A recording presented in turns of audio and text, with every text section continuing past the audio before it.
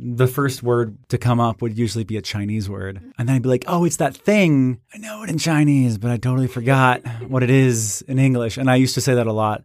But now my Chinese and English brain are working more in unison now.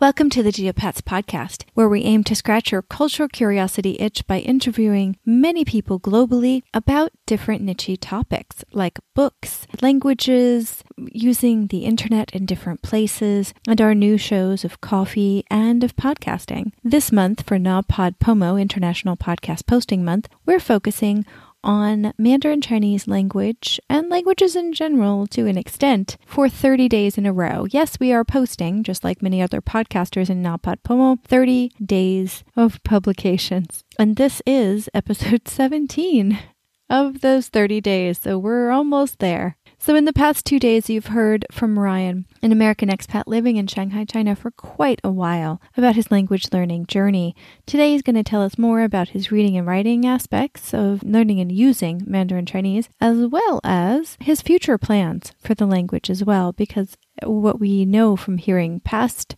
guests on the language show, the Geopats podcast, it's that when you start understanding the long, long road of learning and using Mandarin Chinese, you understand that it's a lifelong commitment. It's a partnership of communication that never, ever ends. Let's hear from Ryan.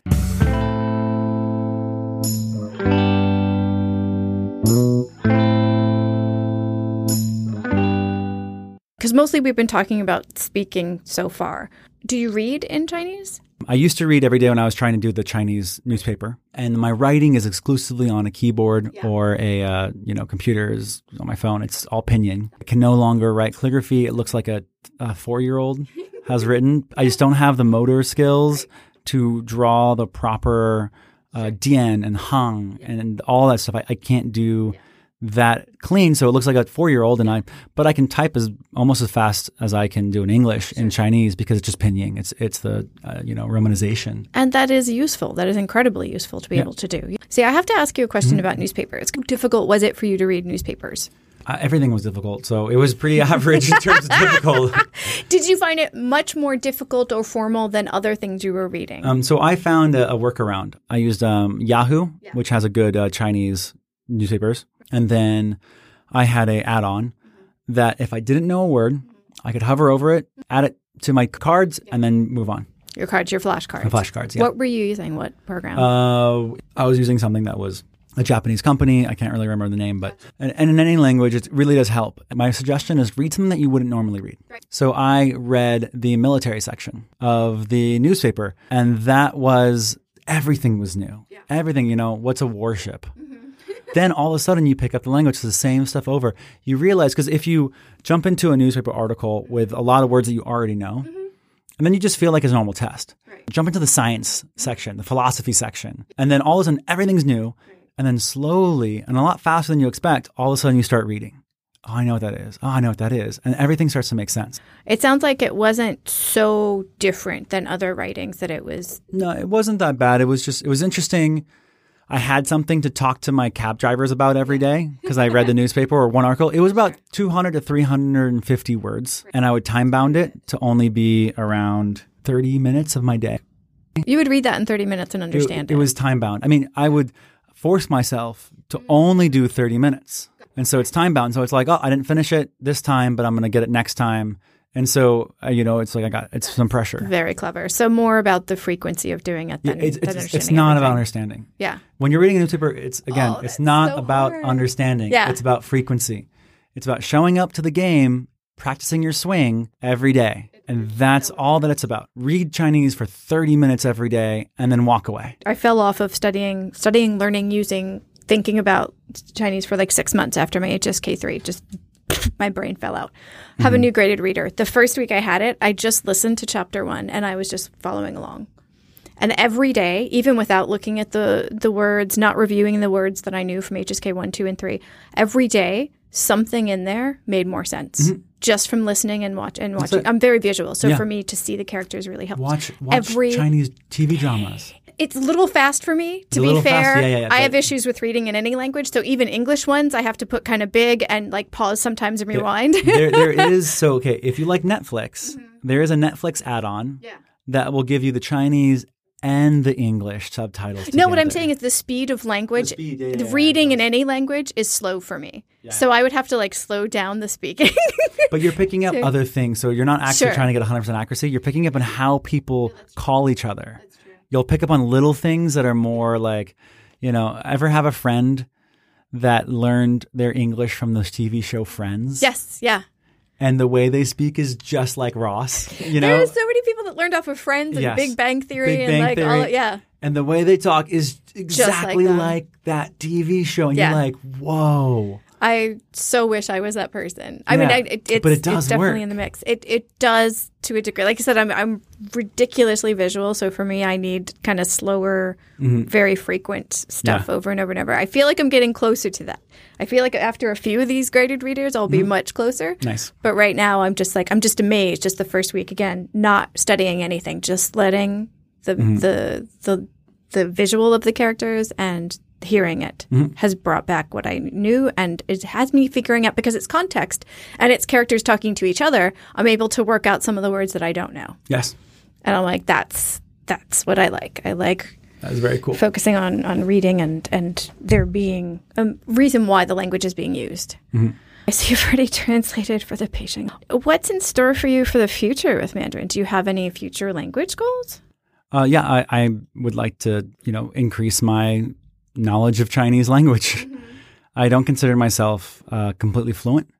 I don't consider myself, even near like 50% near where I want to be for Chinese. It's more studying. It's getting back to the HSK. There's a lot of things that I lack describing. So if you gave me like a painting and you said, describe this painting in Chinese, I lack a lot of those terms. I need that. And also, in work and in business in China, it's really important to know all the words related to that. And so studying and researching those kind of words, those kind of conversations that I'll be getting in my line of work, and then more words. Like it's just you always need more. It's unbelievable. You need more context, you need more words, and the studying time. Yeah. So I do it on my phone. I study on my phone almost every day.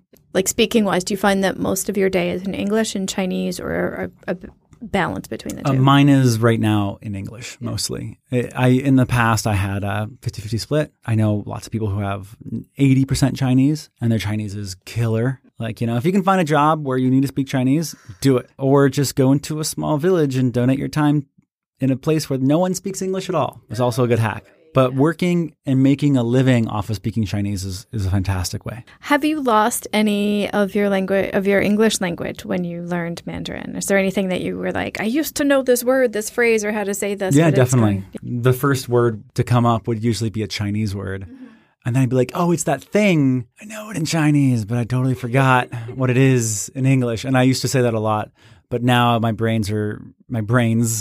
Chinese and English brain are working more in unison now. But yeah, definitely that happens. I had a previous guest that was asking about, Tanya Crossman, she was asking about the emotional language within a language. She started learning Chinese when she was like 12 or 13 and has used it a lot throughout her life.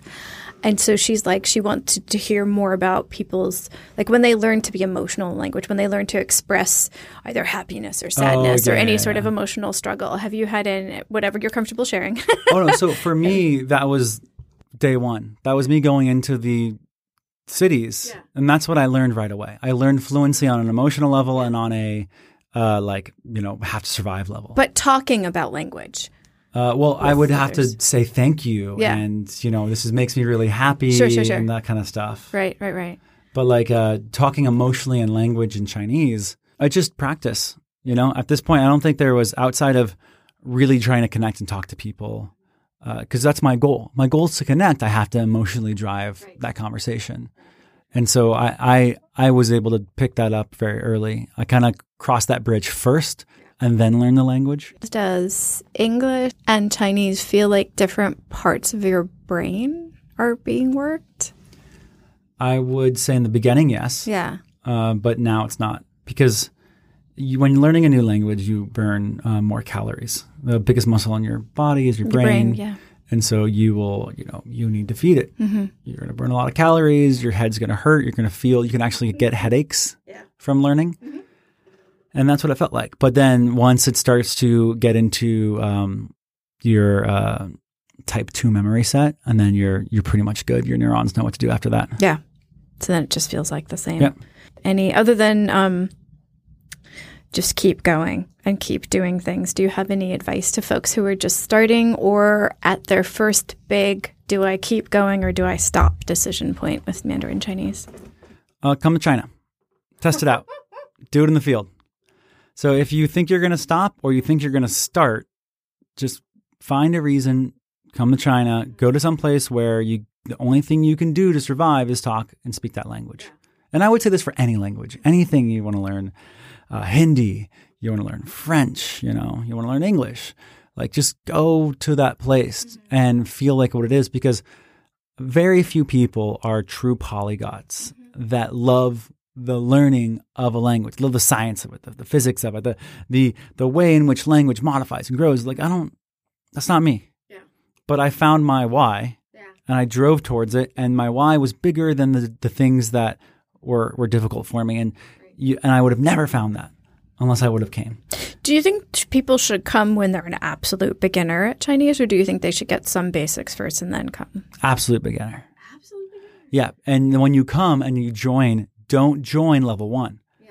Join level 2. Level 1 is China. Yeah. So if you're here and you're like, I'm just learning Chinese, I'm joining level 1, you're wasting your time. Join level 2, join level 3. Yeah. Because you're going to because just being in China, everyone says, ni hao, how are you? And that's level 1. Yeah. You're going to spend your entire trip here reinforcing something that is already permeating into you. Gotcha. Instead, go for level 2. Go for level 3. Go higher. Learn level 1 anywhere else you go. Yeah. But in China, your job is to push yourself. Yeah. That's it. Do you think people can learn the language that way if they come here to work and are learning it on the side? Or totally. It's much easier. Absolutely. Yeah. You can learn it's better to learn Chinese in China. Yeah. Because then you have a relationship for it. You understand what things are and why. Yeah. And you can play with it. Final question. Do you have any special phrases that you really like that exist in Chinese that don't exist in English? Okay, that don't exist in English? Yeah. Or that just sound better or more concise or that you just like in Chinese? So the one thing that I like to say a lot in Chinese, we have the phrase, but we never use it. So in America, if there is a sports competition, sport ball, no, if there's a football or baseball, we have like a cheer. Yeah. It's like go team go or hoorah, or something like that. In China, and usually if it's an international one, we know Americans always know what to say. USA, USA. Okay. But that doesn't apply. I wouldn't go to my colleague and say USA, USA. Maybe I should. That's a good idea. But what you do in China is you say 加油, which means add oil, which means go get it, go get it, go get it, go get it. And in China, you just say 加油 for everything. Yeah. It's like, have a good day, 加油. Your team's behind, you want to score, 加油, 加油, 加油. Yeah. China's going for the Olympics, 加油, 加油. You had a bad day, you need to push through, 加油. Yeah. And it's this idea of pushing through. And I always say 加油, add oil. And I chant it like to everyone I know because I love the phrase. Yeah. And it's just this great, like, optimistic fight for yourself, keep on pushing through phrase. And, 加油. Everybody out there, if you're trying to learn Chinese and you want to get into it, just no matter what happens, 加油, 加some油.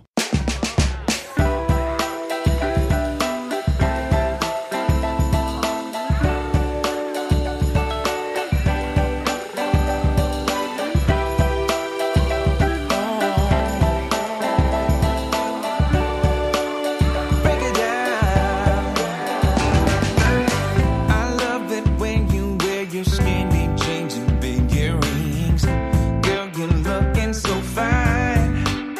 Oh, yeah.